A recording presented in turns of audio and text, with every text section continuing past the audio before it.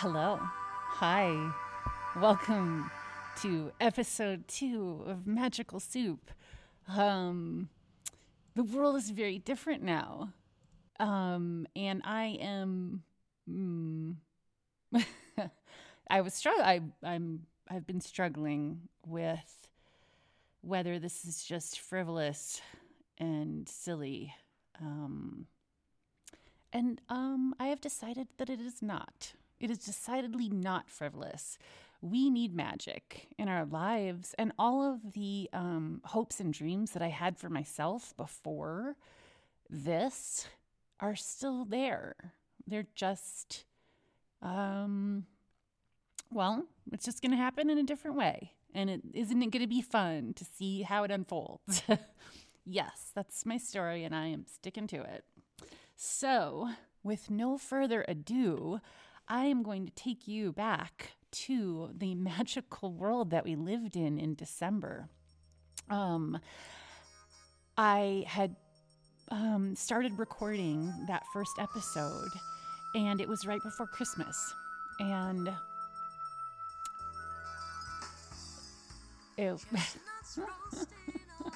it just seems so silly now. It seems so silly. The whole thing is just wild. Here it is. I'm just gonna step back into it.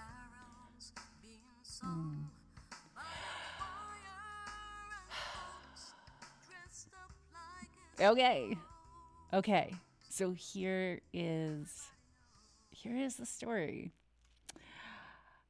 I have gone skiing with my kids, and it's like mid-December, and we're driving back down from the mountains, and I'm joking with them about the fact that my horoscope that month said you will be receiving some unexpected income. And we start talking about what would that be? What would that unexpected income be? And I'm like, I think it's the lottery. It's my time. I'm due to win the lottery, and that is what this horoscope means. And so we launch into this really fun conversation about how our lives would change if we won the lottery. And the kids, Caroline and Jackson, both start chiming in about how they wouldn't want to change schools, and they wouldn't want to maybe even move. A pool might be nice, but and I just had this lovely moment where I realized that they are happy. They're happy with their lives. And so that was such a gift. And that got me thinking about gifting. And so I'm like, you guys, it would be so fun. What if, I would go to the bank and I would get out a bunch of cash, and I would go to the thrift stores because I love shopping at thrift stores. And they know this. And I'm like, I would go to the thrift stores and I would just start handing out $100 bills. How fun would that be? And, they laughed at me, and they're like, yeah, that's cute, Mom. and, we went about our day. So fast forward 2 days later, and I'm driving Jackson around and we're doing errands. And I remember that there is this little Japanese jewelry box that I saw in a thrift store. And I thought about getting it for Caroline for Christmas. And then I thought, no, that's stupid. And her room is already cluttered enough, and she doesn't need any more stuff like that. But it popped in my head. And so I said to Jackson, do you mind if we swing by this thrift store I can show you this jewelry box? And if you think it's cool, then I'm going to get it for Caroline. And to my surprise, he's like, yeah, sure. Yeah, let's go to the thrift store, which was like, what? So we pull into the parking lot, and we're walking inside the first set of doors. And there's a guy who's standing there, and he looks at us and he says, hey, can I talk to you for a minute? And I don't know. I think I probably gave him a look. Like, I mean, you just usually aren't approached by someone in the front of the thrift store. And he immediately says, don't worry, I'm not trying to sell you anything. And so I'm like, yeah, okay. Like, what's going on? And he says, do you know about Secret Santa? And I'm like, yeah, of course. Like, everyone knows about Secret Santa. And he's like, no, I mean the Secret Santa. And I like kind of look at him, quizzically. And I'm just like, is that someone who does like random acts of kindness? And he reaches out and he shakes my hand and he says, yeah, that is who Secret Santa is. And now you've met him. And then he pulls out $100 bill and hands it to me and says, Merry Christmas. And then he walks out of the store.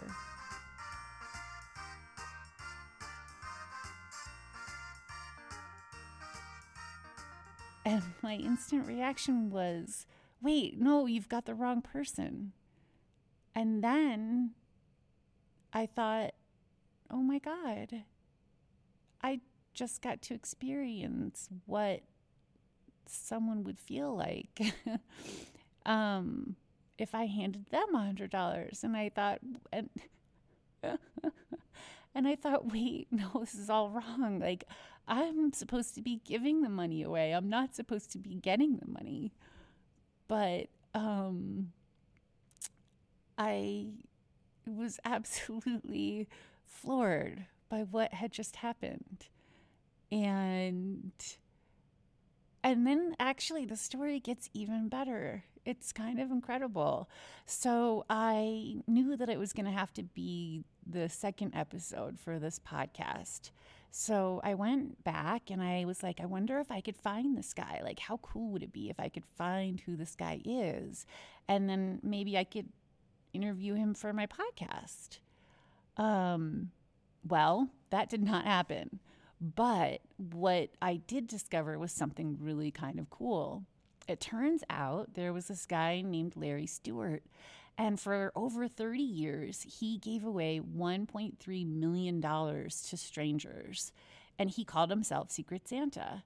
So that's, what I find out about the Secret Santa. But that's where it starts to get weird because, it turns out he died 13 years ago. So I know it's not Larry who's handing me that $100 bill.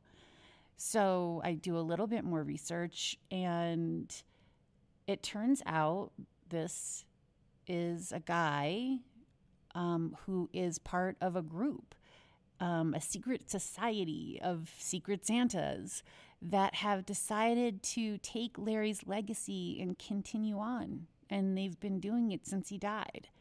And they hand out $100 bills to total strangers at thrift stores and laundromats and fast food restaurants. And they wear this guy Larry's trademark red beret and perform random acts of kindness and give away money. And so the ability to find which of the Secret Santas actually was the one who gave me the money proved to be very difficult. However, just knowing that this exists in the world is amazing. I love, love, love that people are doing that. And the fact that that happened to me was just so wonderful and magical and gave me the impetus to think I should keep doing these podcasts. But I've also been, struggling, obviously, a little bit. And I don't know, well, obviously, right? Because it's March and this happened in December. And so why have I waited so long? Why did I wait so long? And I've been looking at that, right? Like, why don't we follow our dreams? Like, why don't we do the things that are the most important to us?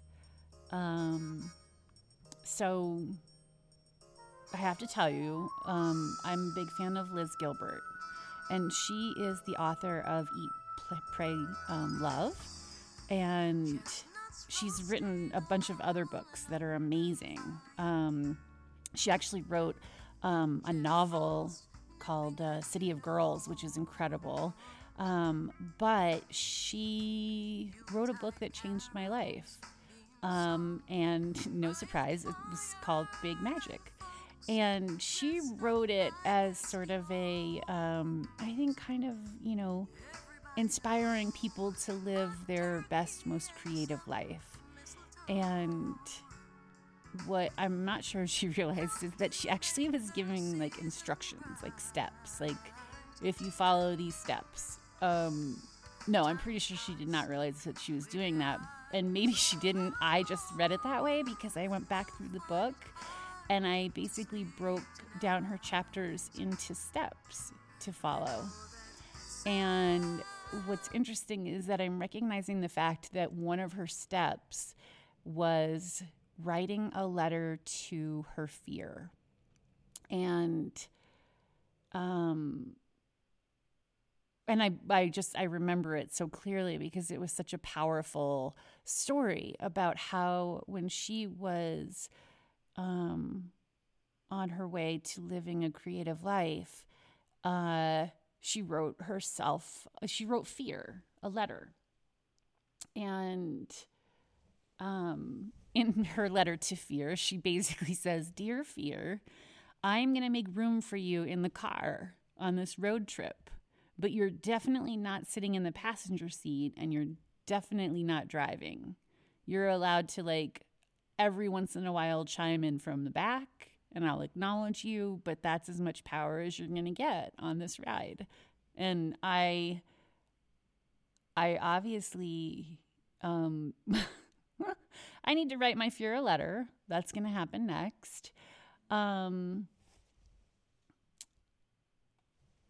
she had this quote also in the book. And the quote was, "Your fear will always be triggered by your creativity because creativity asks you to enter into realms of uncertain outcome and fear hates uncertain outcome." And oh my God, our outcome's uncertain right now.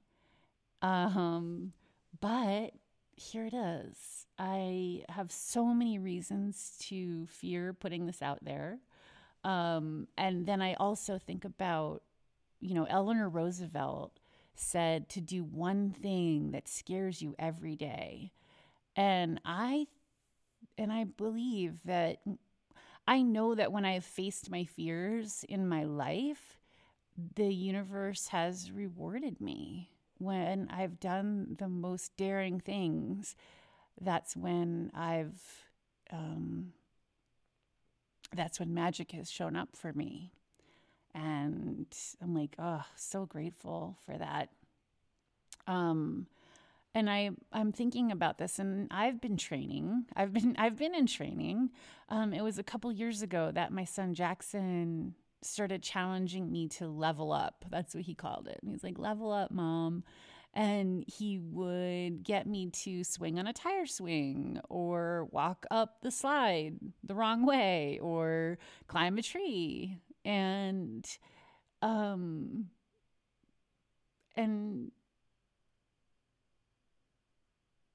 I think that right now my biggest fear is not listening to this idea and not having the courage to actually do it. So here we go. I'm doing it. I'm really doing it. And I hope that you would like to contribute. I do have a couple other really kind of amazing magical stories in my back pocket. But God, it would be just so freaking boring if it's me telling stories about my life. That's like, no. So I am so excited. My next episode is, I decided let's just face this fear thing head on. And my brother Dave also has had these incredibly magical stories of his magic is totally different than mine. His is like, oh my God, like he should have died like 1,000 times, and somehow magically he does not die. And like, we call him Daredevil Dave. Like that's what my kids and I, when I tell them stories about growing up with my brother Dave, like we call him, and Jackson will be like, oh my God, can you tell another Daredevil Dave story? And I think I've repeated them over and over again more times than I can count. And it was only recently that I heard one of his greatest stories of all time. And so I called him last night and he's on tap. He is going to do it. He's going to tell the story. And you're going to die when you hear the story. And